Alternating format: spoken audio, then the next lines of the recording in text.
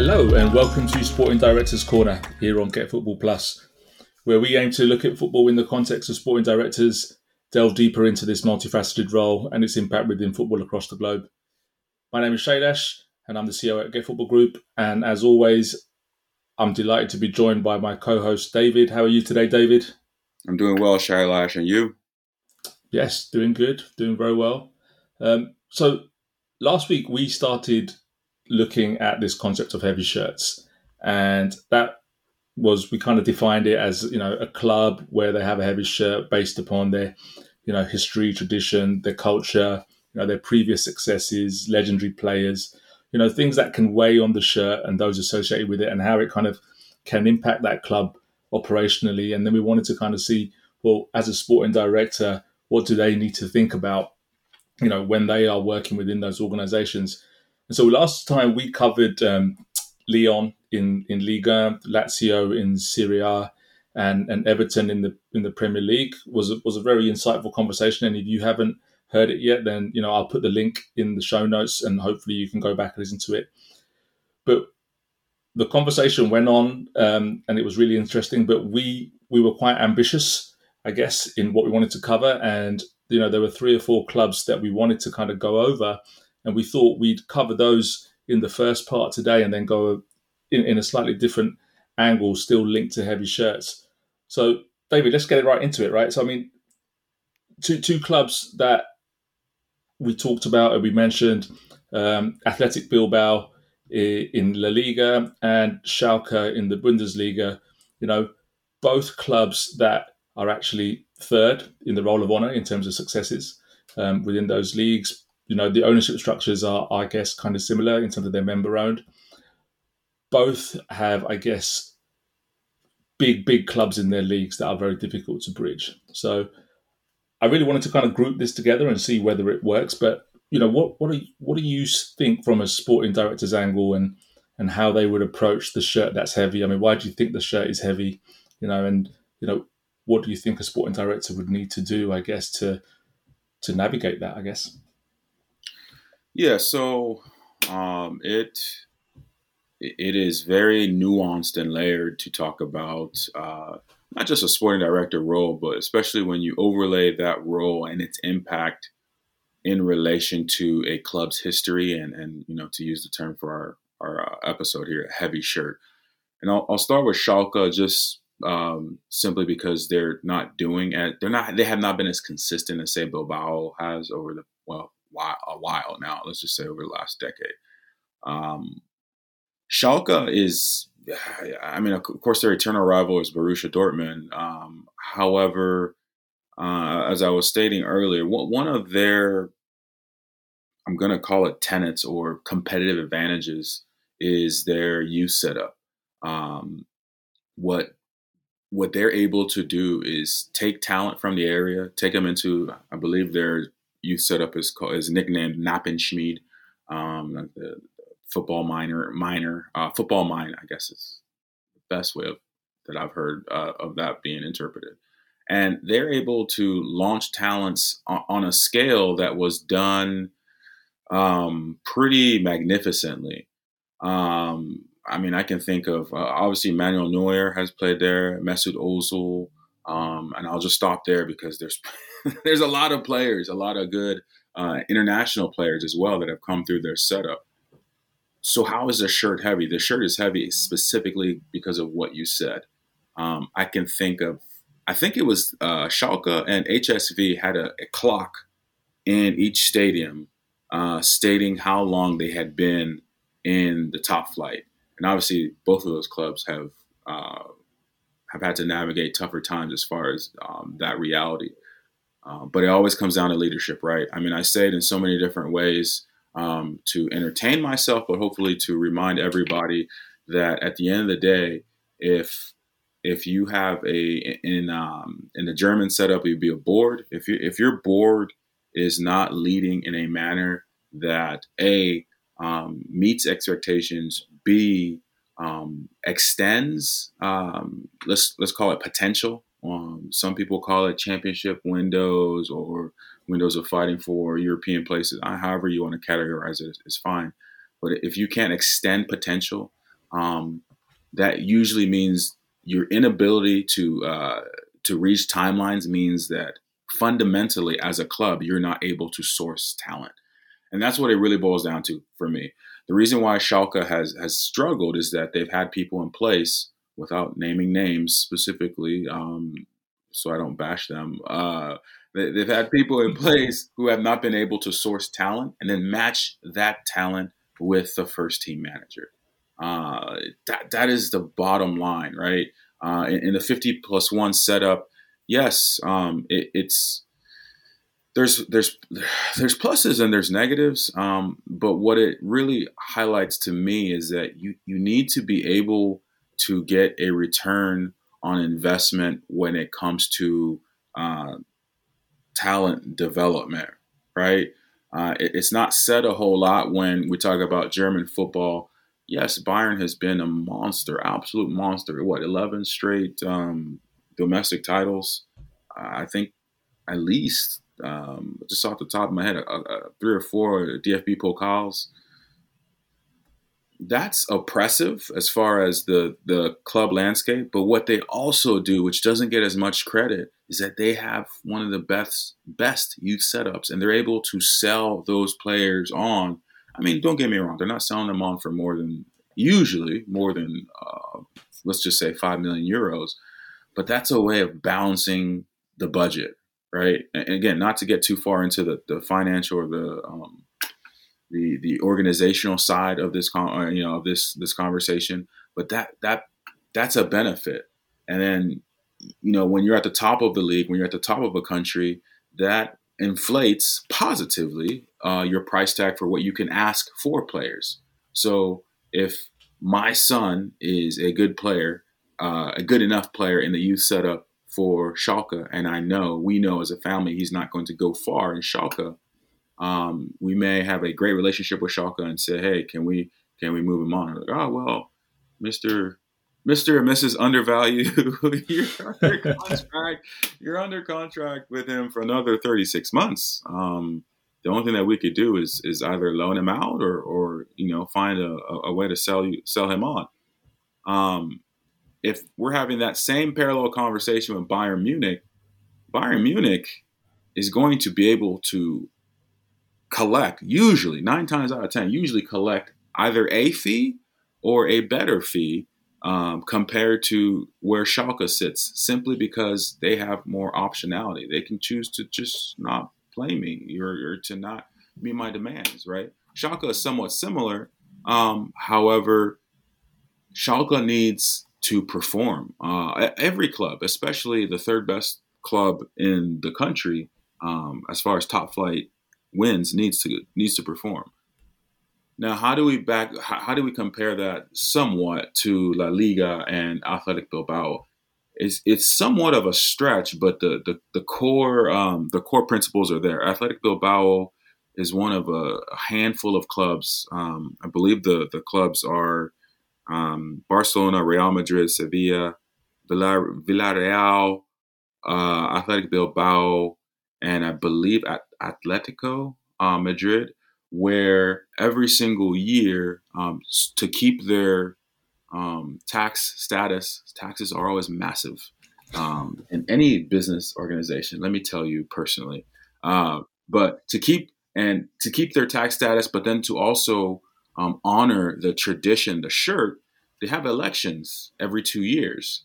From time to time, I get the question, how come you don't write more about Latin American sporting directors and youth setups and this, that, and the other? It's because that's how the majority of Latin American clubs are set up. Every 2 years, there's an election.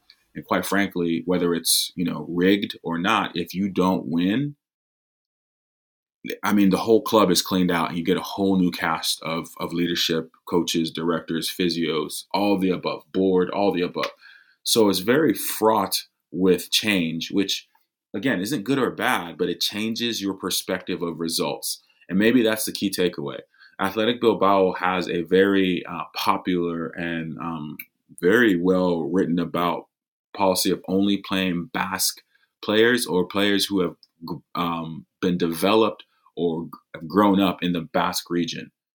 on the face of it, it seems like probably one of the most ill-sighted ways to have and source talent. However, it's one of the few clubs that has stuck to their, I'm going to call it tenets as far as recruitment, and it's paid dividends upon dividends. And if you even zoom out even further, a lot of these coaches that we're seeing now, especially crossing the channel going to the Premier League, are Basque. Andoni Iraola, Unai Emery, Mikel Arteta. I'll stop there because it's early here in the States. But there's many coaches from the Basque region. What that tells you is that they have a very distinct and very deep culture, footballing wise. And when you have clear, defined expectations as far as recruitment, we're only recruiting players who meet these requirements. When you have a high football tradition, a heavy shirt that everybody from the cantera, from the 4 and 5s, the juvenile player, they know what that red and white shirt means in Basque country. When you're steeped in that and you only recruit a certain, I'm going to call it not caliber, but certain characteristic of a player, what you then create is you create I call it an optimized machine, recruitment machine, where when you need to dial it up. So I believe it's within the last week or so, hat tip to Fabrizio Romano. Athletic Bilbao signed Elijah Gift from, I believe it's Liverpool. If I'm wrong, please correct me. But they signed him from Liverpool for a few million euros, right? Grew up, was developed in Basque country. I don't remember the last time I don't remember the last time post-COVID they've paid up for a player of that caliber from a non-Basque club. That's not to say that it's groundbreaking or anything like that. They've done it before. It's more so to say that they are so on I call it on rails, train rails, to get to their destination. Yes, some years they're fighting for the league. Not a lot of years, let's be honest. I would say in every decade, maybe once or twice. Every single year they're fighting for the Copa del Rey. Every single year I believe they get to at least, the semifinals or quarterfinals every single year. And then some years they go fairly far in Europe. But the tradition, the heaviness of the shirt is more of a pride and a alignment with their cultural identity. So whatever success that happens on the pitch is a celebration. And that's not normal, right? Most clubs, it's either there's silverware or everybody needs a sack. But then when you look at Athletic Bilbao, they celebrate Copa del Rey. They celebrate going to Europe. They celebrate, challenging for the most part as much as they can up towards the league.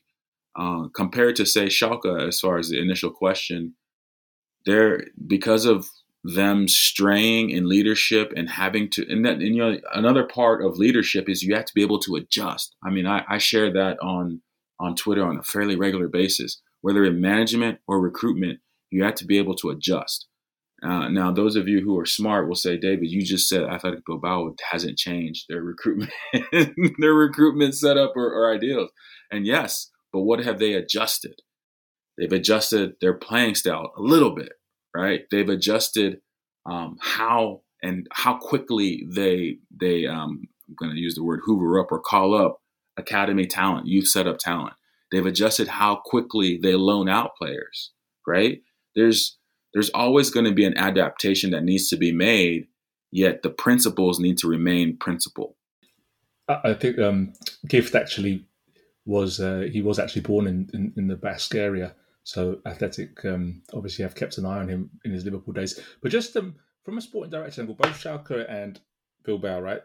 The gap to the top boys in those leagues are so, it's massive, right? So from a sporting director's angle, would they be more concerned about? They know they're not probably going to win La Liga or they're going to win the Bundesliga, and even European success is probably going to be tricky, right? Do you think the sporting directors are then leveraging the heavy shirt to their advantage, to embrace the culture, the identity? I think you mentioned it with Bilbao. Do you think that is primarily what they would be measured on at these clubs, keeping those connections to, I guess, the heavy shirt, right, as a success measure, as opposed to bringing in some silverware, which obviously they would love to do, but it may be a step too far in many cases. No, I think it's a fair point. Especially when you contrast, say, Real Sociedad, they don't really love Athletic Bilbao that much, but they go head to head, and they have a similar but different strategy, right? And I would argue that both shirts are just as heavy. Obviously, not grown up Basque region, so I'm not going to pick a side in a sense, but Athletic Bilbao is very inert in a sense, right? They want to collect youth from the Basque region and promote them and have them in the first team. Real Sociedad is the same, but he's probably one of the most prolific shares of concept in Roberto Olabe at Real Sociedad. What he says, the numbers he's put on it percentage-wise, is that we want 80% of our first team, of our players, to be from our region, okay? Because they know our culture, they know our expectations, and they know what it means to succeed in this shirt. We want that 20% that is, say, the Alexander Isak, the Martin Odegaard, David Silva. We want those players who are not Basque, who did not grow up in our area. We want them to come into our setup and help us to grow even further. We want them to bring in outside ideas, outside perspectives, not to change what we're doing, but to add in. So when you see a Sadiq Umar or I'm going to butcher his name, I think it's Takafusi Kubo. When you see Alexander Sorloth in the first team and performing, I mean, there's ups and downs, obviously, with players and profiles. But you see them perform in Real Sociedad and they're Norwegian, Scandinavian, Nigerian, Muslim, and a Japanese 21-year-old. Those are not Basque players, right? They're not. But why are they performing? Why do they feel comfortable? And they feel comfortable because they're in a setup that launches not just their personality and their playing talent, but they're expected to bring who they are into the club. And as a sporting director, to answer your question directly, you should be able to know that who you have been as a club is very much, I'm going to say a lot of redundant words. It's very much a lot of what you need to sell to players and their entourage and their agents, intermediaries. This is who we have been. This is who you are. We really want you to come play in our first team, Sadiq. We've done great things. The last striker that we had of your caliber is now at Newcastle, and he's doing okay. Sarcastically, he's doing okay. You're the next one. And the sporting directors who can understand, and I like to use the metaphor of bridges. If they can bridge what a prior talent or manager did with the opportunity given and reaffirm the resources at play, it really comes down to humility and ego on that profile or player or manager to accept the challenge of, hey, I'm just as good. Or, I mean, quite honest, I think they all say, oh, I'm better than him. I'm better than the guy you just had. Let's go. Sign me up. No, it's going to be interesting to see what happens at both those clubs. Actually, I think at Bilbao, I think the sporting director and the manager have been in their positions for just over a year now. And I think at Schalke, there's a new sporting director, even though he was, I think, the chief scout previously. So there's obviously a bit of transition happening there, but both seem to kind of align to the culture that both clubs have. So just want to move across to the last two that we had on our list. And even though I'm going to group them together, it may not be easy to actually talk about them as a group. But let's talk about PSV in the Eredivisie, and let's talk about Anderlecht in the Belgian Pro League. Both heavyweights in those leagues, right? Not like Schalke and Bilbao, I guess now. Both have got huge success in the past. I think Anderlecht are going through a bit of a an interesting situation right now with their drop off in their league. But PSV have been, second in their league for 3 years running. There seems to be a bit of turmoil there with regards to the manager, with Ruud van Nistelrooy leaving. Both have sporting directors that came in January of this year. So I just wanted to kind of ask you, with regards to their leagues, sporting directors in their leagues, which I guess some people see as developmental leagues, what would you think the challenges are for those sporting directors in those leagues and those clubs who, let's be honest, are very successful and definitely have heavy shirts? Yeah, it really comes down to they need to elect a path, choose a path. You cannot. I get the question on Twitter so much that I think in my old age and in my maturity, I try to deflect it and move it because I just don't see positive examples of it too often, especially with the developmental leagues or clubs. We talk about how a club can develop talent and win the title. I'm just going to tell you right now, it doesn't work. It doesn't work. Yes, there might be anomalies. You might have other clubs in that domestic landscape who are weakened or weaker, and it can happen in a short window of time over three seasons. It might happen twice, I'll be honest. But the reason why you need to elect either focus on development of players or focus on winning is because you have to pay for one. And if you're paying for both, you will sink the club unless you have an infinite source of capital, which to leave those who I constantly poke in this podcast alone. Go for it. No. I'm going to behave. So if you don't have infinite access to capital like PSV, like Anderlecht, you need to choose one. One is not better than the other. It's just more so that one allows you to focus on it and be the best at it. Let's be 100% brutally honest. Bayern Munich wins leagues, wins titles. Yes, they develop talent, but that's a sidebar. That's a sidebar to what they do. It is more important to them to win the Bundesliga than it is to have the best youth player in their first team. Period. Same thing with Real Madrid. They do. I mean, yes, they have a very prolific and very good academy, but you don't ever hear them really talking. Florentino doesn't talk about that. What does he talk about?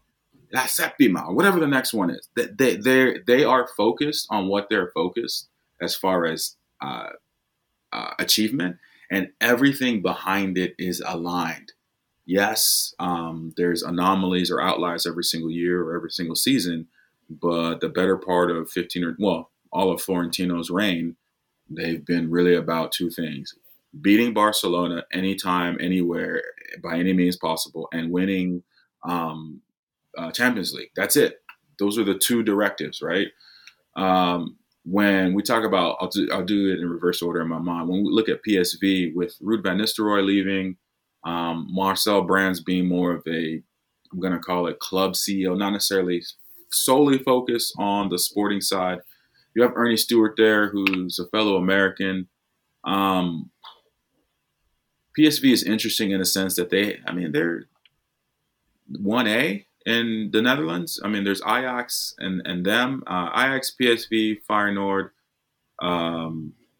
What's the other club? I always forget AZ. And AZ is very much an upstart compared to the other three. That being said, are you trying to get more Noni Maduekes, or are you trying to get and Santi Jimenez's, or are you trying to get more just I'm going to use the term stability through championships? Are you trying to get more stabilized, read into that between the lines, older players to win? You kind of see that straddling with Ajax. And it's a league where you can get away with it. I'll be honest. You can get away with wanting to win the title and developing talent, but not for long. Not for long. I believe Feyenoord broke that. AZ has broken that with what they have done in Europe.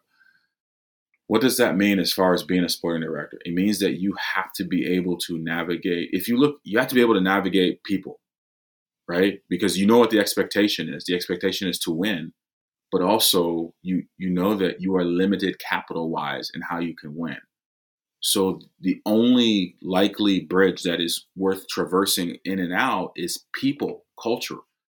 And I said this when Paolo Maldini left AC Milan. Again, these details will come out over time. It might take years, right? We just have to be patient. How Van Nistelrooy left PSV is not good. It's not good for PSV's brand or shirt because quite simply, you have one of your club's best and he's leaving in a manner that doesn't look well upon leadership there. And I say it all the time, leadership starts at the top. So whether you keep Xavi Simons or not, then what? Are you going with a younger, let's develop the best talent mentality? Or are we going with, hey, I don't think they would ever do it, but say Dusan Tadic to Ajax is going to be free. Let's bring him. I'm not saying it could happen, but I'm saying he's 33, 34. The gratification, I'm not going to call it instant. Are you looking for the gratification of stability and results? Or are you looking for more of the, hey, we're a Dutch club, we develop talent, and we win when we're in Europe? If you're going more towards that route, that's fine, but you have to choose, right? You can't do both. I believe with them signing Noah Lang, I want to say they're pushing more towards that, the latter performance, which again we'll see over 2 to 3 transfer windows. It's easy to see a transfer window in isolation and say that it was a winner or a loser. It's fool's gold. You have to look at it over multiple windows. Now with Anderlecht, it's kind of more steps back, I guess is a way of saying it. So last year, they brought in Jesper Fredberg from Viborg in Denmark, and then they had so-so results, let's be honest. However, then within the last, I believe, 2 months, they brought in Mikkel Hammersson from FC Nordsjælland. To me, that is the beginning of rays of sunlight for them, to me, because those two directors I have studied heavily over the past 3+ seasons. And those two directors know how to source youth talent. They know how to get developing potential talent. What does that mean as far as Anderlecht in the season upcoming? It means that they're probably not going to win the title. I mean, let's call it for what it is. But they are going to push longer for European places than what they did this past season. And forgive me for not. I think this upcoming season they are changing their playoff format or their points schematic for the Belgian top flight. So I say all that to say that, to circle back to my initial point, PSV, Anderlecht, any club in Portugal, any club that is not France, UK, Germany, Italy, Spain. You're served well by choosing. You need to choose to win or choose to develop. To choose both is to be bankrupt, right? When we look at Ferencváros in Hungary, I believe, they choose to win. They don't choose to develop the next great winger from Ghana. They're not looking at talent from South Korea. I'm not saying they don't have it or they don't want it. I'm saying they're looking for free transfers or expiring contracts of European battle-tested players so that once they start playing group stages or qualifiers for Champions League here in the next coming weeks, they get to the group stages because financially and culturally for the club, that is the expectation. So again, winning versus developing, it's not good or bad. It's just you need to choose. You can't do both. Yeah, I think all the clubs try to do it, right?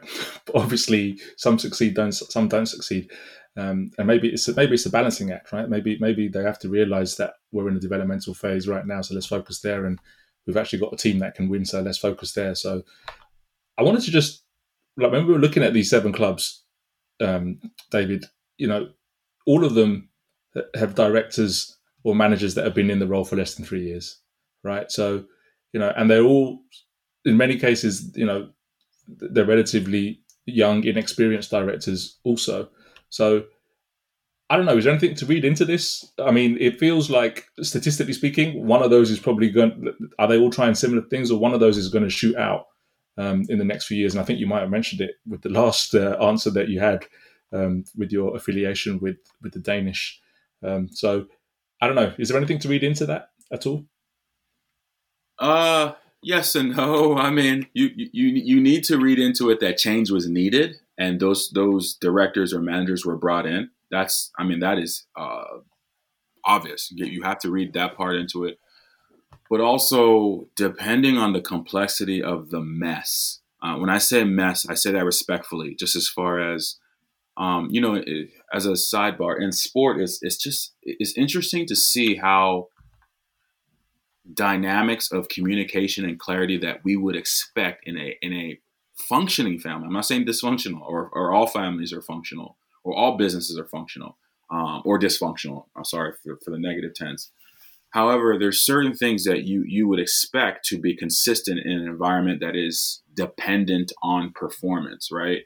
So you would expect that the owner would know how much he needs to pay in utility bills or for recruitment for a transfer window or things that we would think that are normal, right? For those of us who've at least played Football Manager or FIFA, right? We know what our transfer budget is, right?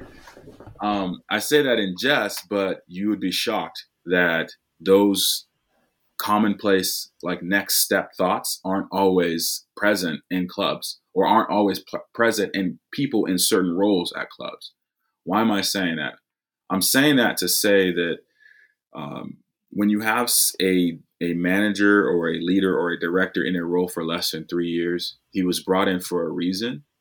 And no matter what reason he was brought in, for potential or for stability or to correct or even maybe to clean up, that the arc of the club's performance will be directly aligned to that person fulfilling their role, right? So it's not in the Netherlands or Belgium, but you look at Marseille bringing in Marcelino.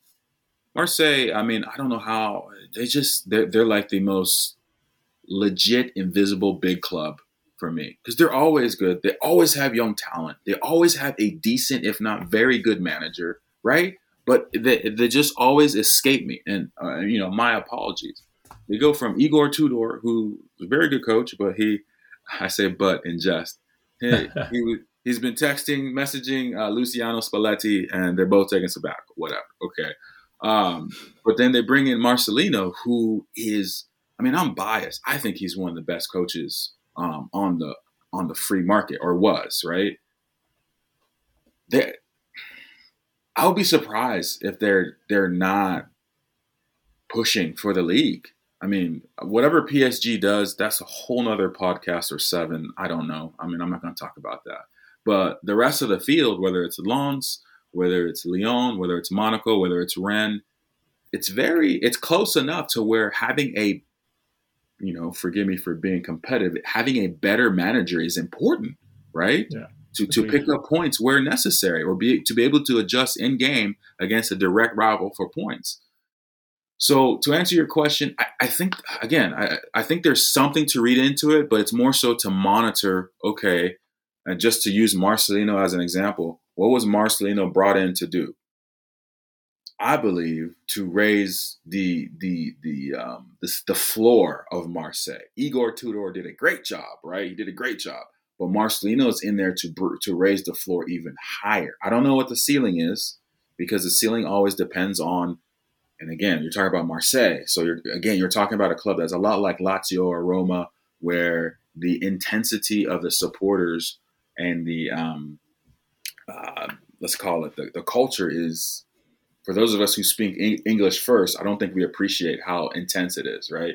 So you have a very good club that wants to be very better, which is poor English, but whatever.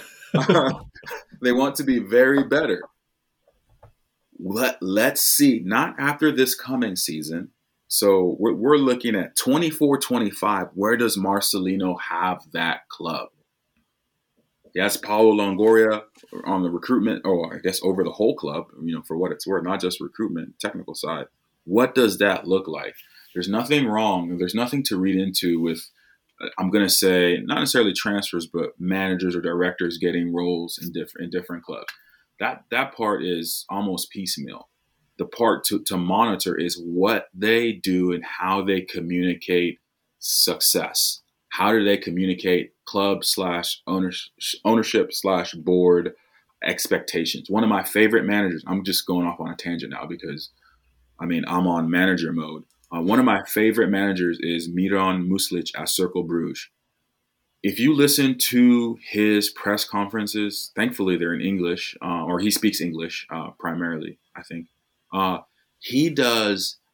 To me, it's a gift because you don't see it. I am an anomaly. I'm an outlier. I love watching press conferences. I always have. I don't know why. It's just I love to see the connect or disconnect between where we're going versus where we are. And Muslic every single week, 38 times, and that's not even including cup matches, he will talk about what they did, what they could have done, where they are, where they expect to be, and the silver lining. And the silver lining, for those of you who are smart and watch enough of these guys talk, the silver lining is the effort that he's seeing from his players. And he goes out of his way. He goes out of his way to commend them, right? Because his press conference might be 8 minutes.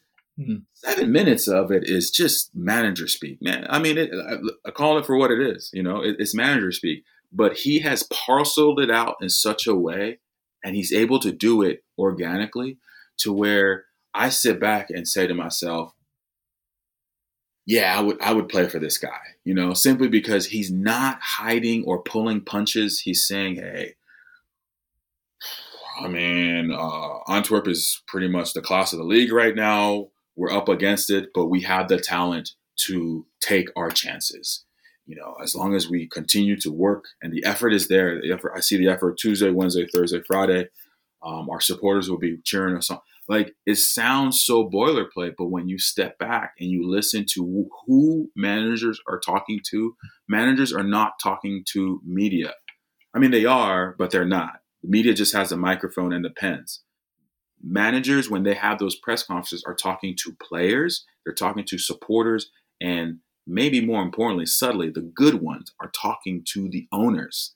And they're telling the owners, I am leading your lot to the promised land. Do not derail it by bringing in or talking about, and I'm joking, but for emphasis, don't talk about building a new stadium. Don't talk about, new managers. Do not talk about new talent. Do not talk about anything from your leadership position that distracts our group from where I'm leading us, because we're getting closer. We're getting closer. And again, Muslic he's in Belgium, so obviously he's not going to have, 17 million views on anything, on any press conference. But the core mineral fundamental ability to articulate who we are, what we're doing, and where we are going, that is a skill that I would safely say 90% of the managers that we know, we see, top 5 leagues don't possess, or they don't mobilize. Let me say it that way. They all have it, but they don't mobilize in public. The ones that do tend to be the ones that always get the jobs or that are in the roles that we all aspire to at the clubs with the heaviest shirts. I don't know. He might get those views, David, after listening to you. So you never know. But it's interesting, actually, that you mentioned floor and ceiling, because even with my business, when I'm looking at businesses, people always talk about the opportunity. People always talk about how high can you go, right? But one of the things that I've always tried to do is understand where is our current floor, and let's raise that. Because when we strive for the stars and the opportunity, if we fall, then how far are we going to fall, right? So I think it's very, very important. Not just sporting directors, but just generally speaking, to understand both areas and not just focus on one. I don't know if you agree with that, hopefully. So. 100%. And just to keep it football, because if we talk about business, then I will not keep quiet, because it is 100% I mean, I've said this in jest in the past. You have a different appreciation of the duty of money and capital when you pay other people money for their livelihood, right? Um, so I'll say that and I'll leave it alone because that's a heavy one. That's a heavy statement, right? That being said, when you take it back specifically to football, a lot of people have messaged me about Cristiano Giuntoli joining Juventus. Oh, he's underrated. Or he's garbage, basura, or all these things that come out, right? And the fact of the matter is that when you know what your floor is, Juventus' floor is very high. Juventus might be one of those clubs where there technically is no floor, right? Like, with all due respect, they have to win the league. They have to. If they don't win the league, the club will implode, right? So if you look at where they've been through controversy and through deceit, and then through on the pitch, however you want to slice it up, be my guest. They need a director who understands how. And I say this, and I know that it gets old. You have to be able to source talent, not just because it's important, but because if you don't understand where you are as a club and what your floor is, it's going to be very, very hard to not only stay there, but to get to the next level. So Giuntoli is very good at finding talent that is nascent. It's going to burst. Juventus needs that rejuvenation. They can't, they obviously can't pay for a Cristiano Ronaldo anymore, right? But they need to get their own version of Osimhen. They have to. And I would even argue that it's not even about money anymore or capital or however, like balance sheet. It's more so for their shirt, their crest, their brand. They have been since, I would say, the 50s, 60s. They've been the club that has the best Italian talent. We cannot say that about Juventus. We have not been able to say that about Juventus for a while. You know who has the best Italian talent? This is me, hyperbole. Who has the best Italian talent? Sassuolo. And then they sell them back to everybody but Juventus, right? That is where the heavy shirt and here even in the States, there's an Italian gentleman who lives nearby my office, and we'll come in and we'll talk about. He's a Juve fan. And I said, "Oh, you guys are getting Giuntoli." It's like, yeah, I think he'll be okay. And then he goes off on his profanity-laced tirade on how the club isn't what it used to be. And that is where, at the end of the day, I shared it, I think in the last episode, it's more than plusvalenza. It's more than, okay, we signed, even Rakitic for $2 million and we sold him to Barcelona for 20.